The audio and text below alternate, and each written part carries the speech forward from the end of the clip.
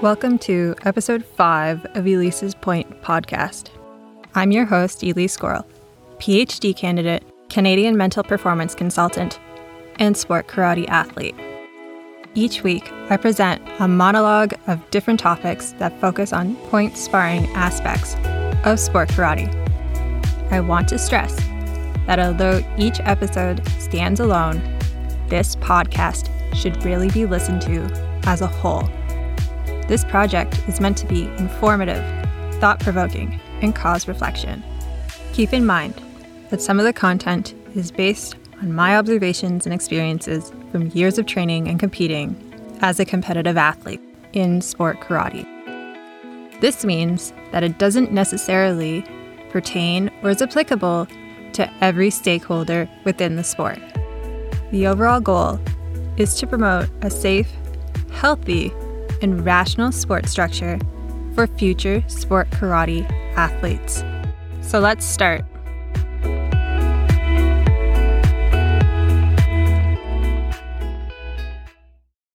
Episode 5. Female Sparrers. Great athletes even without the rivalries. It is a topic that I care deeply about, and it is a topic that increasingly gets ignored. Ironically, if I talk about it, it sounds like I'm complaining, as a competitor and in general, or calling males in the sport sexist. I'd like to note that women can be sexists too.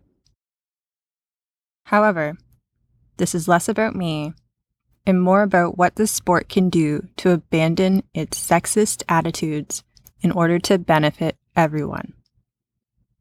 This portion is dedicated to females in our sport. Some background. Women have always had to navigate where their place in sport is. Sport has always been used as a tool to reinforce gender order, masculinity, and femininity ideals. But it should be noted that the idea of gender is a social construction that differs through different time periods, class, and regions. This might be due to the perceived role that women are born into, the caretaker. It might also be because of the way that women's bodies are interpreted. Women's bodies are a foreign concept to most men. But neither of these things should dictate what women can and are allowed to do. In modern Western culture, aka North American culture, medical science has always presented the female body as fragile, muscles being viewed as detrimental to women's health, and overall, just emphasizing women being the weaker sex who are incapable of the same feats as men. For instance, in the late 19th century, early 20th century, women were discouraged to ride bicycles because it was believed that it would damage their childbearing parts. Uterine displacement was the medical term used to classify that concern. Yet there was no medical evidence to justify the claim. You might think that as a society, we have progressed from that. Women can ride bicycles all the time. Women can play any sport they want. But women have always had to fight for their right to participate and compete in sport, because women in sport has never been something that just is. It is an ongoing issue. Let me explain. Throughout time, there has been ongoing debates on limiting female participation to feminine appropriate sports, such as gymnastics, swimming, fencing, and tennis. Why were these deemed as female appropriate? Because they showcase traditional gender norms that portray elegance, gentleness, and beauty. We can still see these patterns continuing to occur today through females being labeled as a man and having their gender and sexuality put into question if they play a sport and don't demonstrate gentle or elegant characteristics. But there have been powerful females in sport who have emerged and who have fought against structures that sustain these constructed ideas about female athletes. For example, women were banned from the Boston Marathon. It was assumed women were too weak to complete it. So what happened? In 1967, that's only 55 years ago, a 20-year-old K.V. Switzer, aka Kathrine Switzer, trained, ran, and finished the Boston Marathon despite the race officials who tried to physically stop her.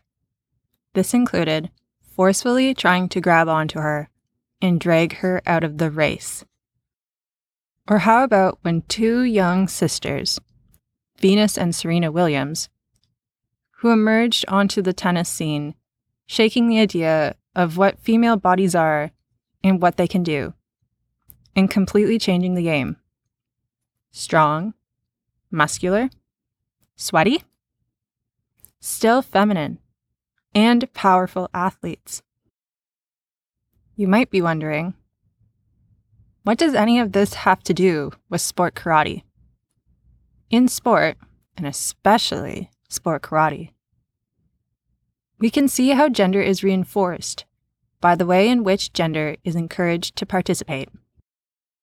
Fighting, and any contact sport, is viewed as a very masculine quality. Females are supposed to be gentle. They aren't supposed to fight, apparently. But just because it does not meet the constructed idea of what traditionally feminine is, does not mean that the sport is for men.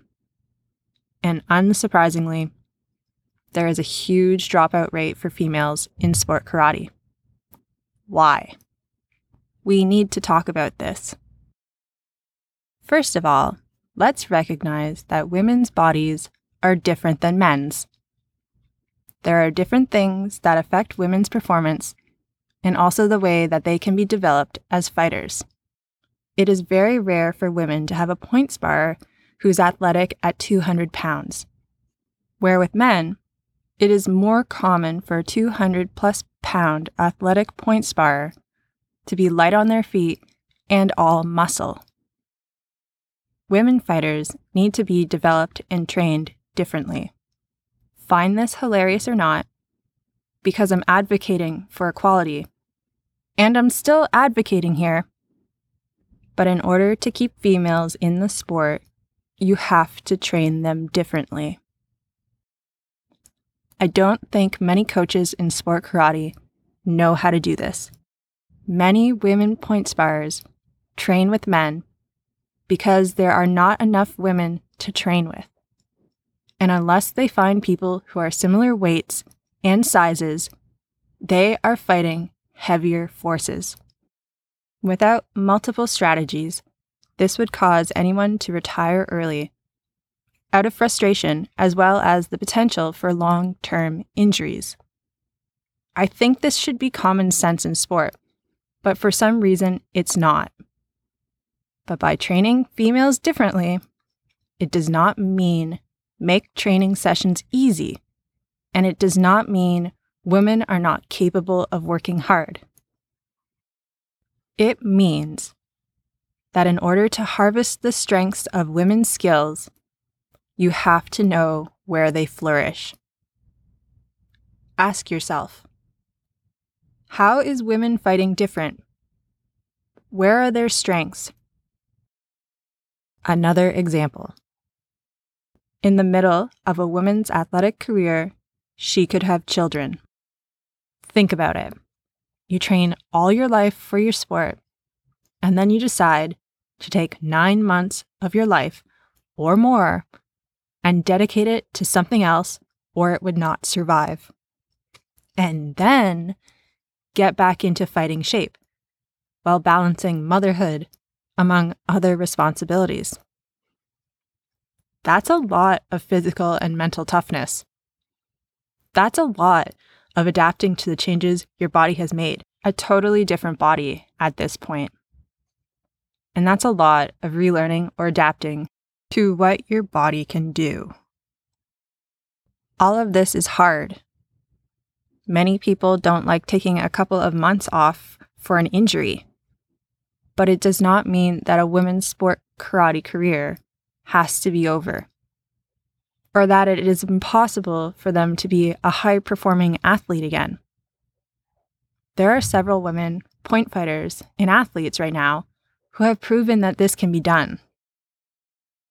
None of this is a bad thing, but it should demonstrate how bodies are unique, which makes all point sparring divisions, genders and weights, much different. But just because the game is different for women fighters does not mean that their divisions are lesser in skill. We have to appreciate it all for what they are and stop comparing. And that starts by acknowledging that women divisions are competitive, women divisions are worth watching, and women spars are worth learning from. Investing in females. An argument can be made that sport karate does not invest in their female fighters, meaning promote them, develop them, encourage them. There are less opportunities given to women in sport karate. The easiest example to give is there is less prize money given to females at tournaments. This is a big deal. The pay difference is the perception of worth that sport karate gives to its female athletes. You pay less because you think it is worth less. Even if that's not the intention, it is definitely the message and communicates that female fighters are not of equal worth.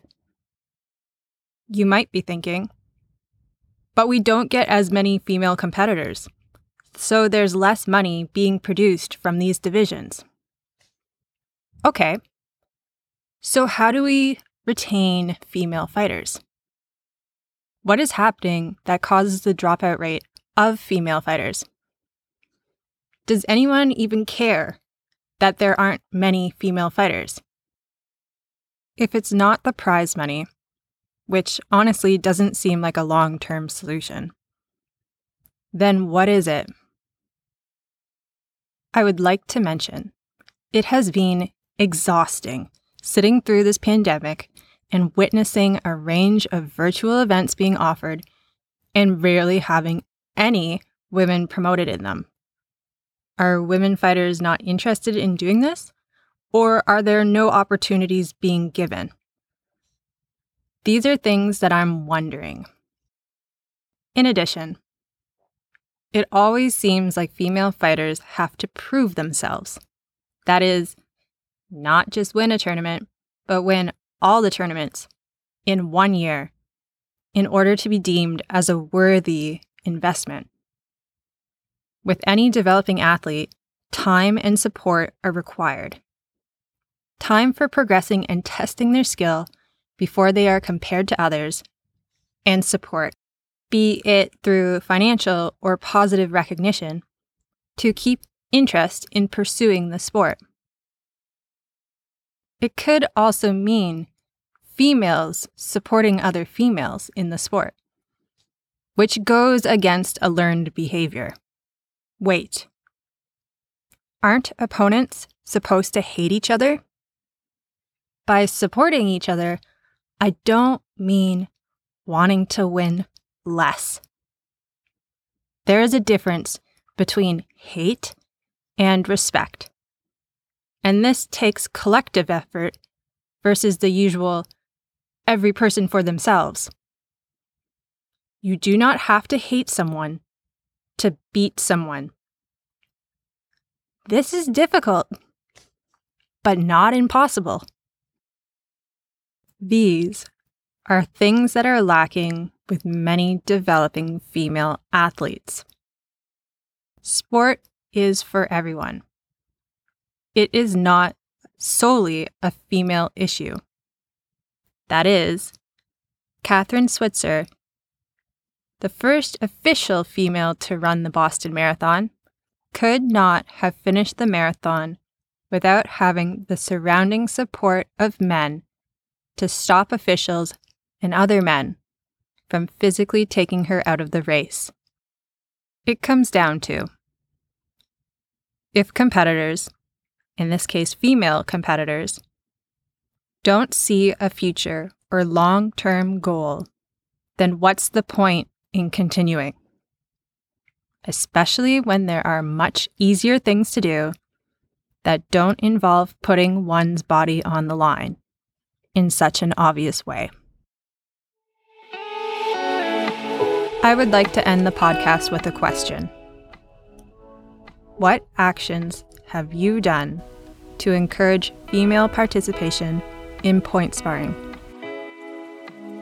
Thank you for taking the time and listening to Elise's Point. Check in every Monday so you don't miss any episodes. Does this topic resonate with you? Have any thoughts? Anything that came up while you were listening? I would love to hear about them. Please leave a comment on Elise's Point Facebook page. I will talk to you next week. The references to this information are included in the description of this episode. Music by Atch. I would also like to give a shout out to Oliver for letting me share his recording space.